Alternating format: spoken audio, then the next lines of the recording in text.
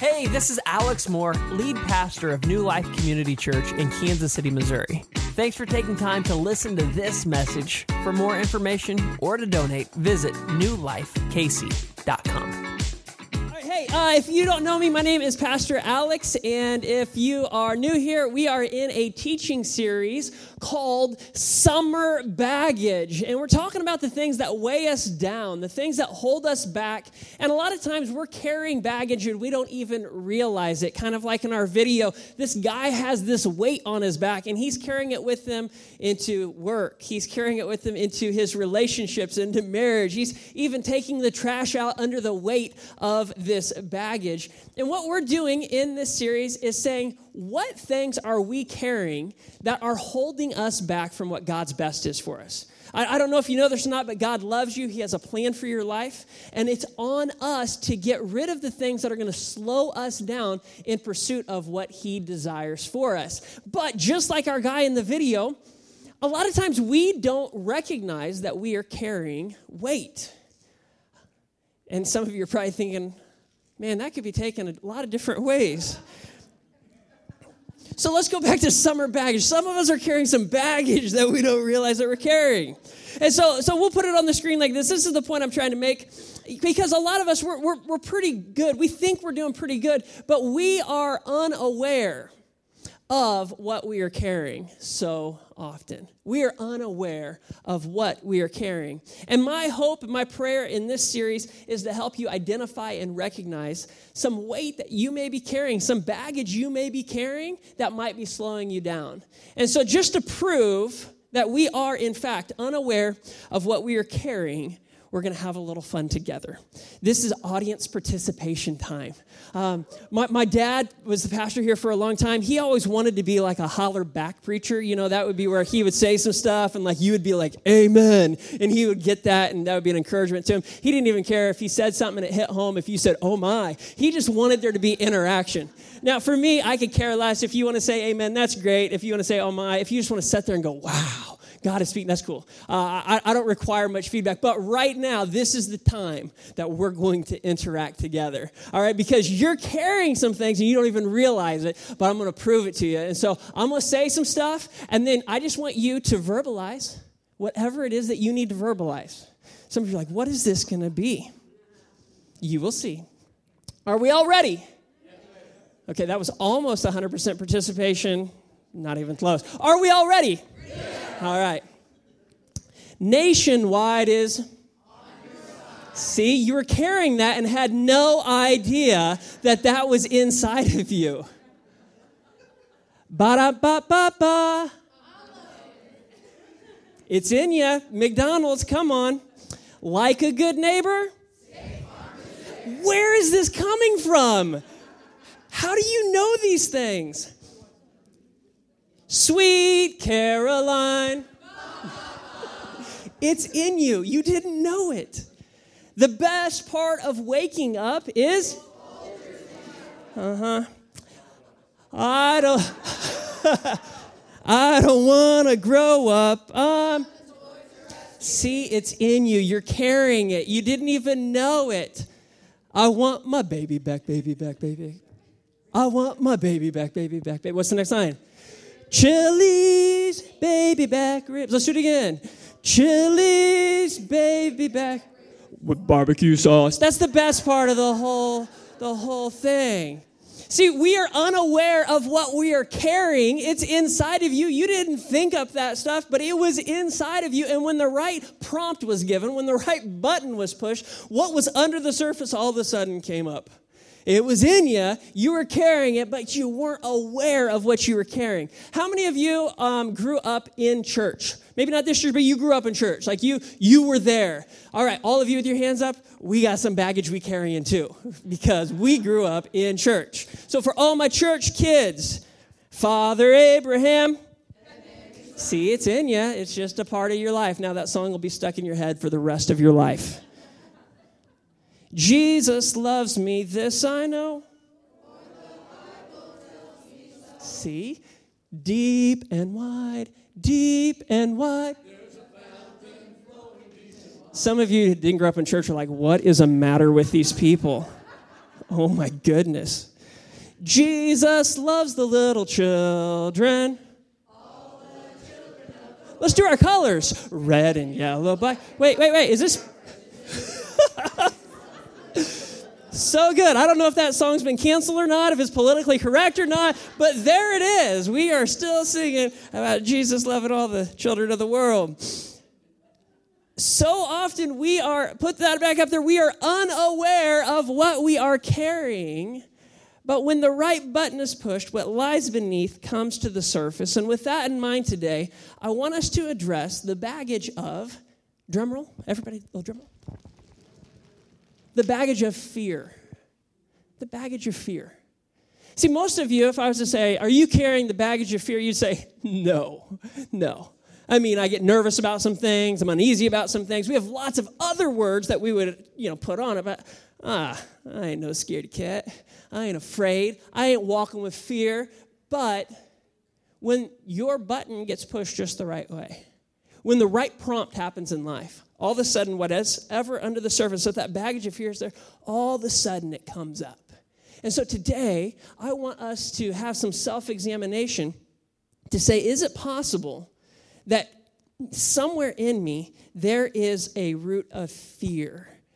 Because if it's there, what I have found is when it surfaces, that fear will actually shape how you view other people. It'll shape how you view the world. It'll even shape how you view God and yourself. And so we need to be careful that we are not weighed down by this baggage of fear because it will manipulate how God wants us to view the world.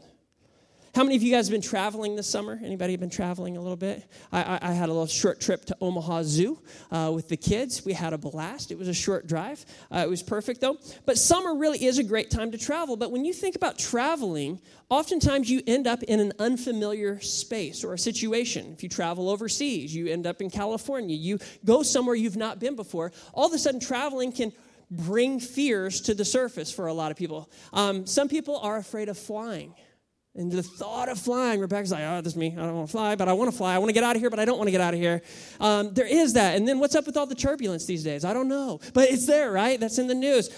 We have these fears. We're afraid that maybe if I went and did that ziplining activity, I might get injured. Or if I go to another country and the language barriers there, what if I get stolen? Or what if I can't communicate what I need? Or what if I eat some unknown food and I have some reaction to it? Or there's fears in climbing the water slide to the top and going down it, or swimming with dangerous fish, or being attacked by a wild animal while camping, or being robbed. We have all sorts of fears that can come about. And some of you are like, I'm staying home for the rest of my life. I'm not going anywhere. And fear really can suck the joy right out of a vacation, so much so that you never even leave. But even when we aren't traveling, we're still dealing with fears. We all have probably some degree of a fear of failing. I think the number one fear that we all have is a fear of humiliation. There's a fear of dying, leaving this life. There's a fear of the future. What's the future going to hold? Will I ever get married? Will my marriage sustain? What was the future hold? A lot of us have a fear of repeating the past. I'm still broken. I have tendencies. Some of us have a fear of particular people in our lives. And others of us just have this underlying fear of loss. What keeps you up at night? It might have something to do with what you fear. And fear takes on many shapes, takes on many forms. And most people who are carrying this baggage of fear, again, they don't realize it because they're really good at hiding it from others as well as from themselves. Because if I'm really afraid, then I don't know how I feel about me. I've got to act like I'm the strongest, baddest Superman in the world. Like, I'm going to take this on. One of the fears that a lot of us carry is the fear of not having enough. How many of you guys would like some money? Extra money? Anybody want to show up to work tomorrow? Your boss say, hey, I just want to give you a raise. Anybody say, no, I'm good. I have all the money I need. You keep your money, sir. None of us would. We would all take the money. But here's the question. if we have this desire for money, why? What's fueling that desire? See, I think a lot of us would take it because, honestly, if we had just a little bit more money, we'd feel a little bit more secure because we fear that we don't have enough, and if some circumstances and situations arise, I'm not going to be okay. So the extra money and the drive for us is actually rooted in fear, even though we wouldn't ever say that. What causes us to desire that? If the money's bringing an extra level of peace, that means that you're not sure that you're going to have peace without it. So listen, I'm not saying that we shouldn't have a savings account. I'm all for having an emergency fund. I hope that all of you can become very wealthy, but I want you to check your heart's desire for those things. What's fueling those desires? Is it fear or is it faith? And that's the question we're going to ask a lot today. Is it fear or is it faith? And this may be a new thought for some of you, but we are not physical beings living a spiritual life. We are spiritual beings living a physical life. In other words, there is the physical part of me. We'll put a little diagram up here. It's the part of me that has lungs, and it has blood, and it has arteries, and it has a brain. It's right here. You can see the physical part of me, but this isn't the real me. Like, I'm actually inside of here. My spirit is going to live forever. This is falling apart. I mean, I know it looks pretty good right now, but it is fading away. It is not what it once was. Some of you are like, amen, holy smokes, what happened? This is temporary, but my spirit is eternal.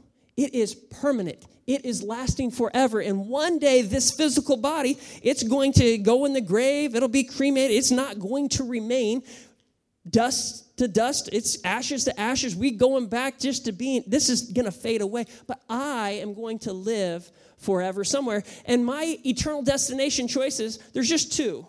There's not multiple choices. There's just two. I'm either going to spend eternity in heaven, or I'm going to spend eternity in hell. And here's the deal. I don't get to negotiate with God when I see him. Like, oh, man, here he is. My physical being's God, and I'm going to try to persuade God. I'm going to talk God into letting me in. No, that's not how it works. How many of you guys seen the movie Gladiator? Great movie. Come on. Russell Crowe back in the good days. I don't know what happened to him in the recent days, but whatever. He played the role of Maximus, and as he's getting ready to get the troops ready to go, he says something, it always stuck with me. And he said, men, what you do in this life echoes into eternity.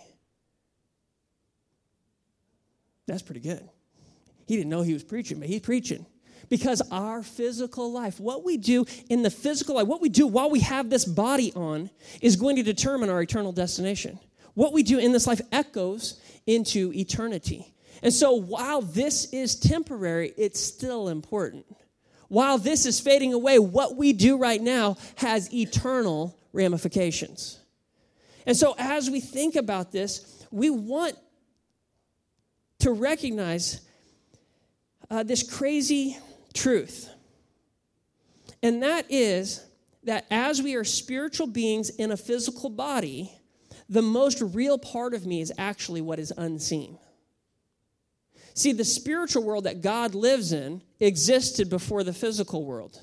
And the spiritual world actually created this temporary physical material world. And one day this material world fades away, but the spiritual lives on forever. So what's more real, the created thing or the creator? Well, the creator is the most real thing, the spiritual world. And so we, however, get consumed in the physical, in the here and the now, and we don't think about the bigger picture. But you are actually designed, you're created by God to connect with him in spirit, which means that you were created and you were designed for faith. See, faith is the way that we in this physical being, in this physical life, connect with the supernatural. It's how we connect with the spiritual. Faith is that conduit. It is by grace you've been saved through If you don't have faith, you don't have regeneration, you don't have new life, you don't have God's Holy Spirit living in you.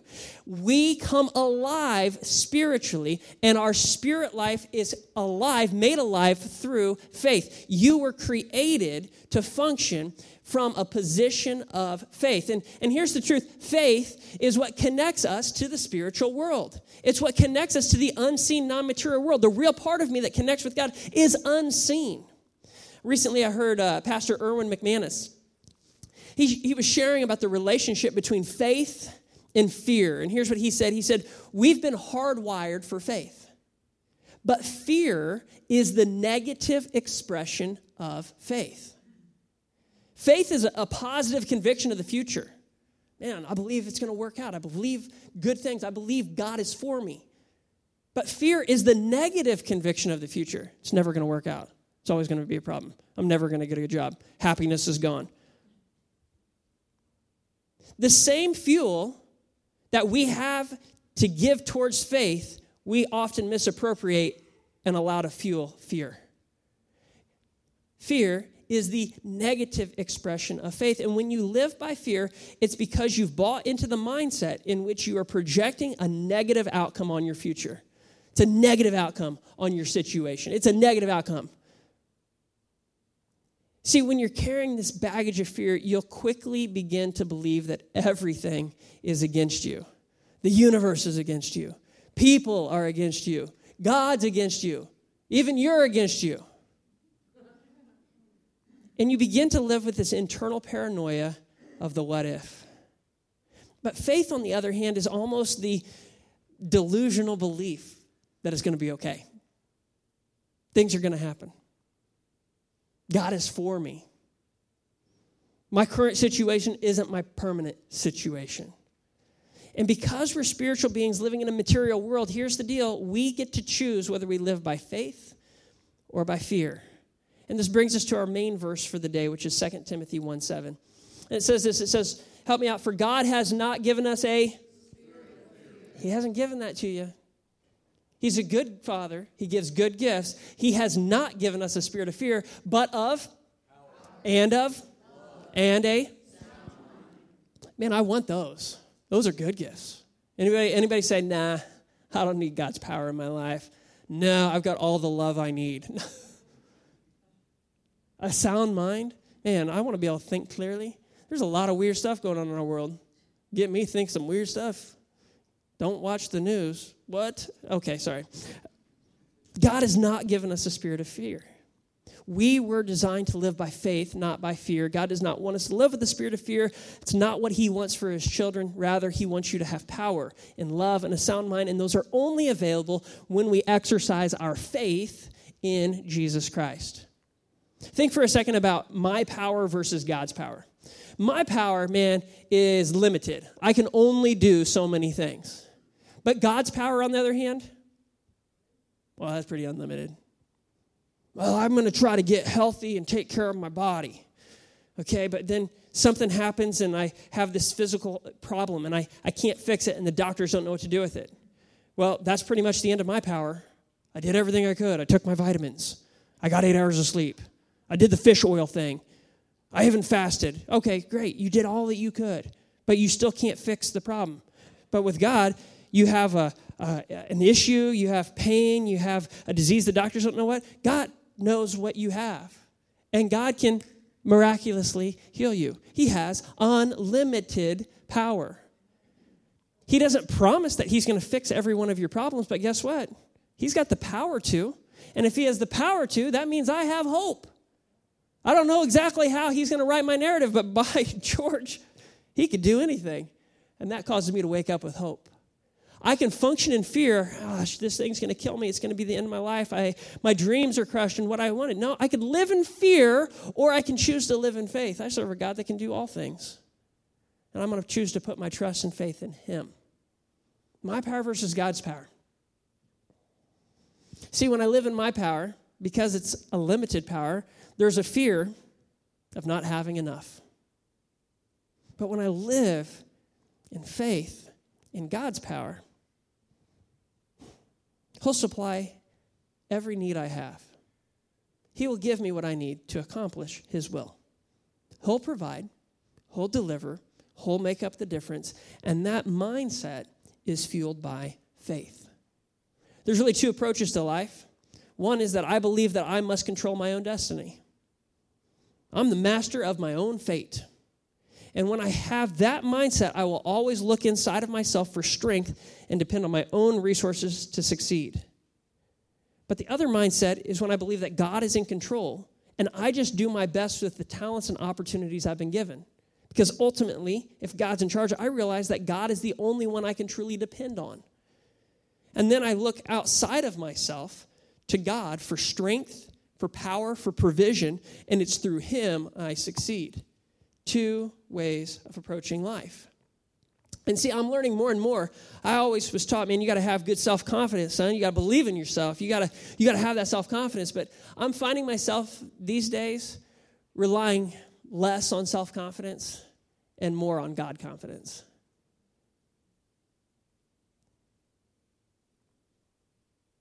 God confidence, that's what we really need. See, the verse that's been driving kind of our whole series here on Summer Baggage is Hebrews chapter 12, verses 1 and 2. It says, therefore, since we're surrounded by such a huge crowd of witnesses to the life of faith, here's our assignment. We underlined it. Let us strip off every weight, that's the baggage that we're carrying, that slows us down, especially the sin that so easily trips us up.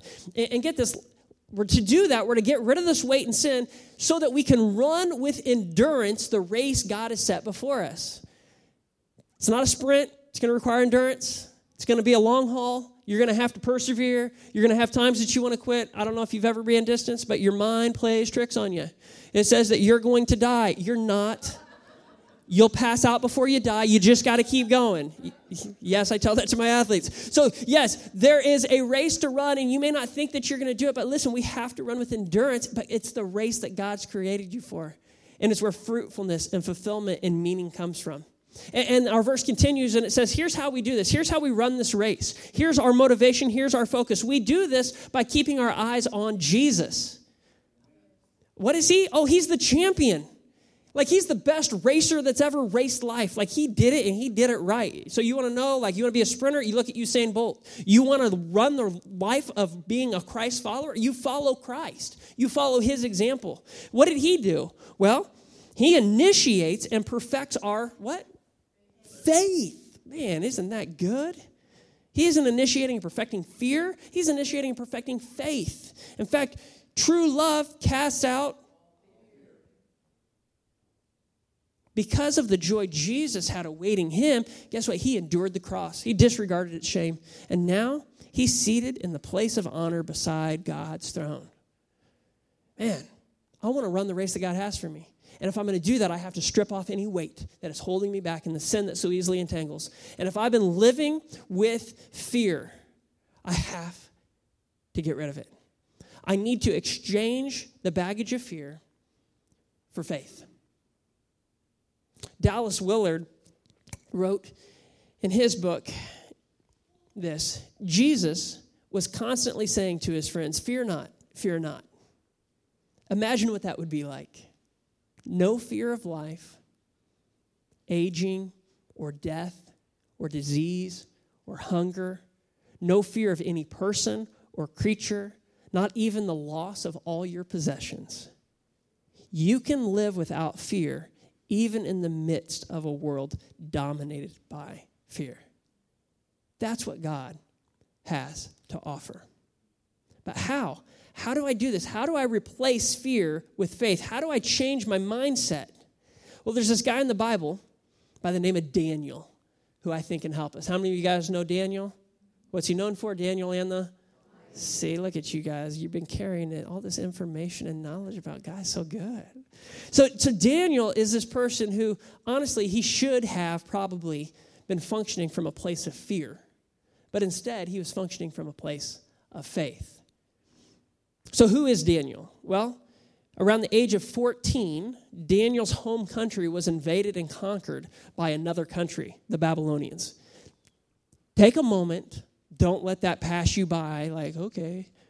No. There was an entire army country that invaded, and they took over. Like, can you imagine our country, America, being invaded and taken over? Would that make you a little scared? We now have new leadership. The government's no longer. We have a new government. We have new people telling you what to do. In fact, they're in charge now, and we kind of belong to them. We're kind of in slavery now, and whatever they say is what it is. And, oh, don't forget, you're 14. There's Daniel for you. I know we think of it as a Bible story, but that's Daniel. That's his life. Where his parents are, we don't ever hear about his parents. Separated from them. In fact, his name Daniel was the name that his Hebrew parents gave him. But now that he's a part of this new kingdom, they gave him a whole new name. Isn't that what the enemy likes to do, too? Yeah, I know who God called you to be, but I'm going to call you what I want. I'm going to label you. I'm going to tell you that you don't have a future. I want you to be rewired and think a different way. No. I got to remember who God's called me to be. And so Daniel, after his home country was invaded, conquered by the Babylonians, him and some friends, they were all marched off to the city of Babylon. So now he's in a new country. And there, Daniel was recruited to become an officer, a counselor, or an aide in the new king's government. What King Nebuchadnezzar, who was the king, said, he said, find me the smartest, best educated, the best looking, those who are born of noble birth. What we're going to do is we're going to find those who have the brightest futures, and we're going to indoctrinate them with our culture. We're going to feed them our food. We're going to teach them our language. We're going to teach them our history. And they're not going to worship their God, the God of Israel, Yahweh, anymore. Instead, we're going to teach them about our gods, the Babylonian gods. And our boy Daniel was one of those recruited in here who was smart, who was intelligent, who was wise to be one of these leaders. So if you can imagine, kind of a smart military play, right? Like, let's take the best and the brightest who could possibly lead a revolt. Let's indoctrinate them, and we'll have them lead. So Daniel, he proved to be one of the best of the best, and he quickly advanced through the services of Nebuchadnezzar. But here was the thing. Daniel maintained his deep faith. He was not ruled by fear, and he was able to function in this new reality without forgetting the God of his people. And it was through faith in God that Daniel was able to interpret dreams for the troubled Nebuchadnezzar. And as a result, he became a trusted advisor not only to Nebuchadnezzar, but also to the Persian king, Darius, who would later conquer Babylon. So yeah, he lived through 2 overtakings of the government here. And so think about this. Even in the midst of a violent regime change, Daniel chose faith over fear. And because he did, he was valued and he was protected. And as Daniel became an old man, he continued his habit. We learned that he had this habit of going into his room and kneeling down in the direction of Jerusalem and praying to God 3 times a day. He did this even while serving these other kings. And so Darius, this king at the time, let it be known that he was kind of considering everybody to report to Daniel. Like all the other advisors, all the other officials, you're guys all answer to my boy Daniel over here. And needless to say, the other advisors and officials didn't like Daniel to be their boss. I don't know if you have that tension at your job. Anybody say jealousy? So what they decided, they said, we ain't going to answer no Daniel. We're going to get rid of Daniel. Let's come up with some way of ridding him so that we can do what we want. And so what these guys did is they schemed and convinced the king to proclaim a law forbidding anyone to pray to any god other than to King Darius himself. Can't pray to anybody, you just got to pray to the king. And since this kind of loyalty oath, it was not uncommon in that day, King Darius, it sounded like a reasonable plan to him, and it kind of helped his ego. That's great. They're all going to be liking me, praying to me. This is good. I like it. So the king had this law drawn up. Anybody who prays anybody other than him, that's going to have a problem. There's a punishment. If you violate this law, here was the punishment. All offenders would be tossed into a den of lions. Okay. Sounds kind of serious. Now, Daniel, he was not ignorant. He wasn't an idiot. He knew what the law meant. He also was able to perceive enough to understand the intent of those who had influenced the king to proclaim it. So what did Daniel do? He got afraid, so he stopped praying 3 times a day. He got afraid, so he adjusted his life. No, he didn't function out of fear. He chose faith over fear. And so Daniel did exactly the same thing he'd been doing every day of his life. He went to his room, kneeled down, and he prayed to God. Now, we don't know what Daniel was praying about 3 times a day. The only thing that the Bible tells us is that he was giving thanks to his God just as he had done since his early days. That's what we know about his prayer. That's all we know. 3 times a day, God, I just want to thank you for preserving my life. God, I just want to thank you for my childhood. God, I just want to thank you for the new king we have. God, I just want to thank you. He was just coming to God, thanking him as he'd always done. Scripture nowhere suggests that he prayed for deliverance from his scheming enemies. It never hints that he prayed for the king to see what Daniel's enemies were up to and to change the law. All we know is that Daniel gave thanks to God and that he was apparently in the long habit of doing this. Daniel knew the other officials had it in for him if he kept on praying. And think about this. These guys were so convinced Daniel would keep praying that they said, we can make a law and he will violate it. He's that committed to his God. He is a man of faith. Let's make this law. And what these officials had in mind for Daniel is exactly what happened. But none of it prevented Daniel from doing the right thing. Because he trusted God more than he feared the other officials in the king's new law, he kept on with his daily routine of offering thanksgiving to God. He embraced faith over fear. And here was the problem, that King Darius realized too late that he'd been played.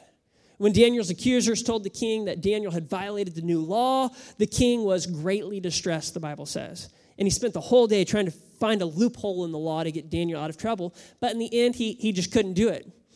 And as the sentence was being carried out, Darius exclaimed to Daniel right before he gets thrown into the lions. And it says this, it says, "May your God, whom you serve continually, rescue you." Even Darius has got some faith in this situation. He was in fear. Man, I got to figure out how to make this thing work. I got to figure out how to save Daniel. I can't figure it out.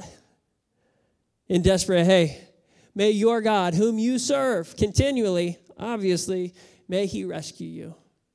And that phrase, whom you serve continually, man, that's pretty telling, isn't it? It indicates that Daniel was known to Darius as someone who was always pursuing the service of God. And for Daniel, walking with God wasn't an emergency plan. It was a way of life. And other people knew it. And now most of us know how the story turns out. Daniel is tossed into the lion's den, but God sent an angel to prevent the lions from harming him. King Darius, distraught at the idea of losing his most trusted advisor, he couldn't sleep, he couldn't eat. And so the next morning, he was up at the crack of dawn and rushed down to the place that the lions were kept. And he called out, "Daniel, servant of the living God, has your God, whom you serve continually, been able to rescue you from the lions?" And incredibly, he heard Daniel's voice. Daniel said to the king that he was fine. And he said God had sent an angel to shut the mouths of the lions.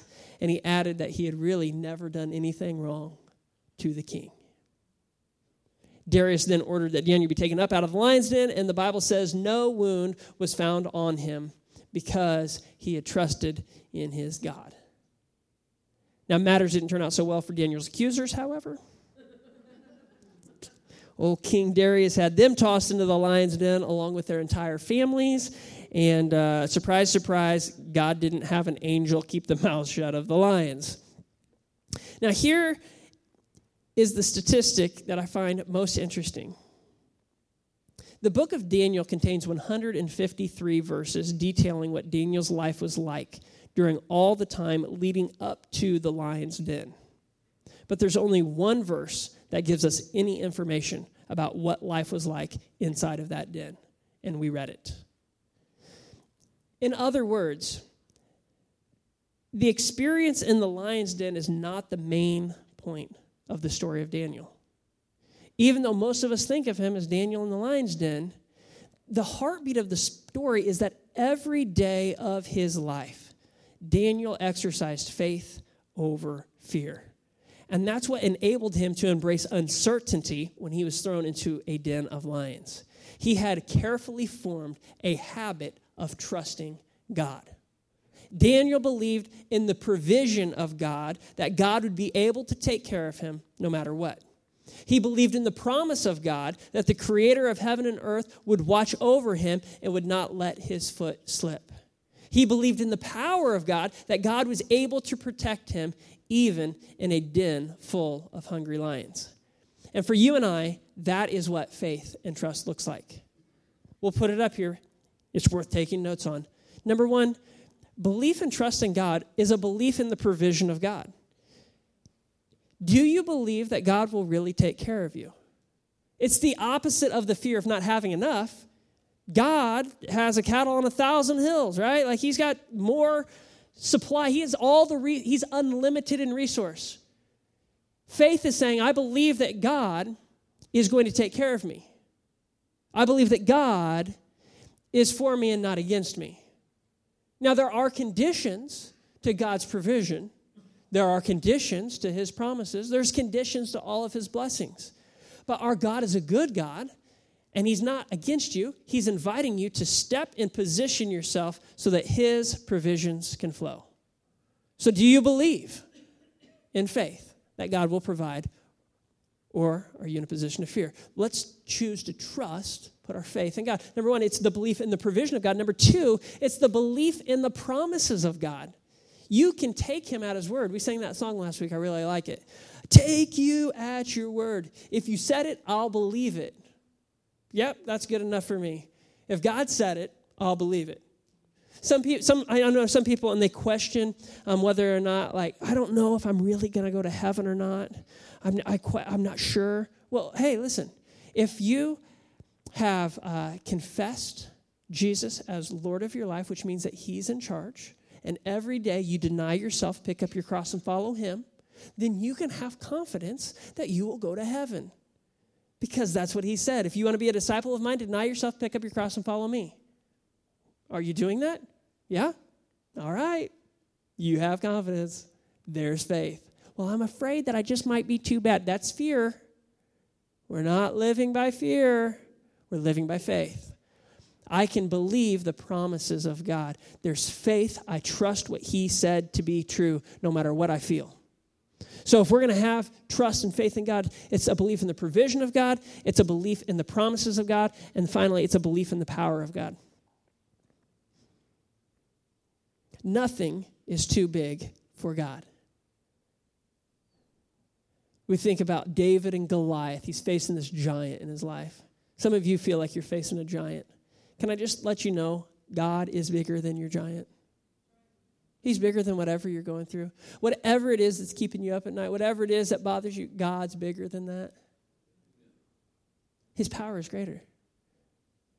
God's not like in an arm wrestling match with Satan and he's sweating. Like, that's not the picture. Anybody remember that movie, Over the Top? Sylvester Stallone. He'd take that hat, turn around. Anyway. God's not sweating. He's not concerned that he's going to lose ever. Do you know when Satan left heaven, how it happened? It was like lightning. It wasn't like, oh, they wrestled around and Satan threw God, and then God threw Satan, and then eventually God got him up and got him out of the ring. That wasn't like that. It wasn't like WWE. There was no extra drama added in. It was just, oh, you lifted your heart up and you want to be like me? Lightning. Oh, my goodness, where did he go? It was not a stress. God is bigger than whatever you're going through. But you have to begin to put your faith in him. I'm not going to be living in a spirit of fear. It's not from God. God has not given us a spirit of fear, but of power, of love, and a sound mind. So today, will you exchange the baggage of fear for faith? Here's the truth. You can't do better until you know better. I always like that saying. Can't do better till you know better, right? But just because you know better doesn't mean anything's going to change. I know a whole lot of people who say, you know what? I know that I'm better if I get up early and get my day started, but they still sleep in. I know people who say, you know, I'm better in life if I get 8 hours of sleep, but they don't go to bed early. I know people who say, I'm really better if I wake up and read my Bible before I get my day started, but they don't wake up and read their Bible. Oh, I know I'm better if I go to the gym 3 days a week, but I don't go to the gym. Just knowing better doesn't mean you're doing better. You can't do better till you know better, but just knowing better isn't enough. You actually have to do something with what you know. And the problem that a lot of us have in church is that we know things that we're supposed to do, but we're just saying, maybe I should read what the Bible says about that some more. I don't really want to obey. How about we get into a small group and we'll talk about what we ought to do? That'd be good. Do we all agree we ought to do that? Yeah, we all ought to do that. Man, that's so good. Will you pray? Yeah, I'll pray. God, I pray that you'd help them do that. We have to do it. It comes practical at some point in time. It's not like God's just going to come and take over your body and you're just going to start moving in the direction he wants. No, you have to submit your will to him and move that direction.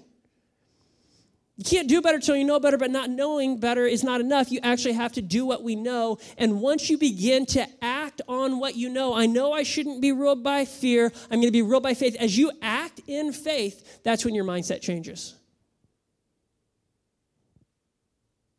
Your mindset doesn't change just because you know something. Your mindset changes when you act on it.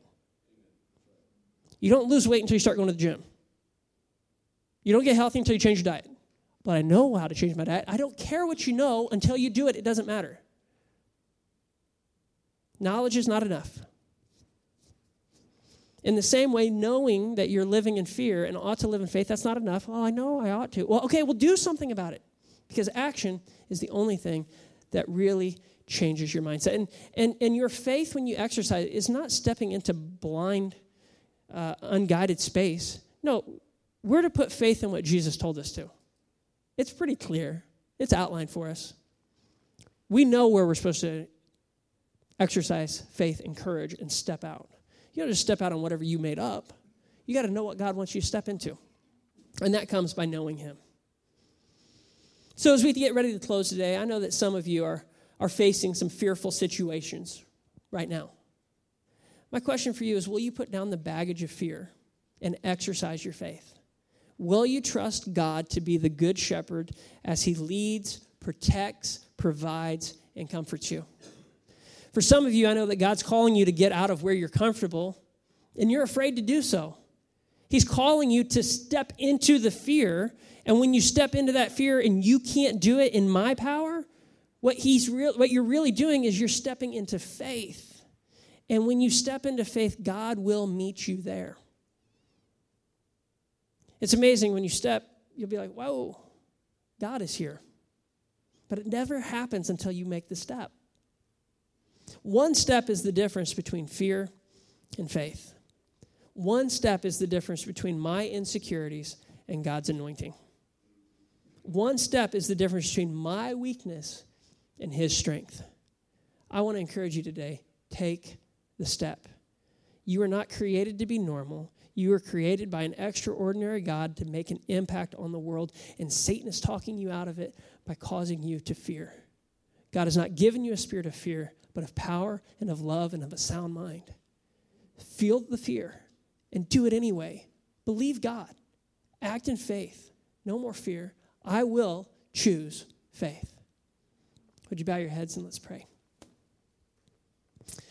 Father, I thank you for those today who say, God, I don't want to be comfortable. I don't want to live in a complacent, meaningless life, but I want you, God, to stir us up to the point of complete faith where we cannot stay where we are, but that we will take a step of faith.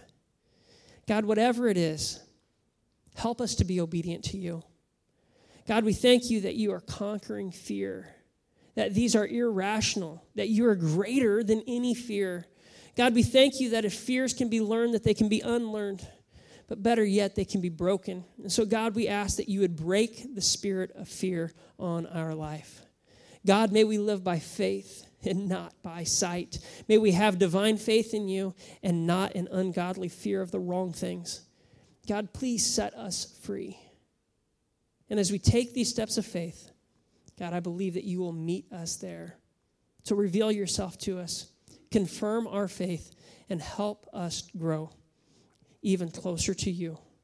Because, God, you are good, and you are always faithful. It's in Jesus' name we pray. Amen. Thank you for listening to this message. For more information, please visit newlifekc.com.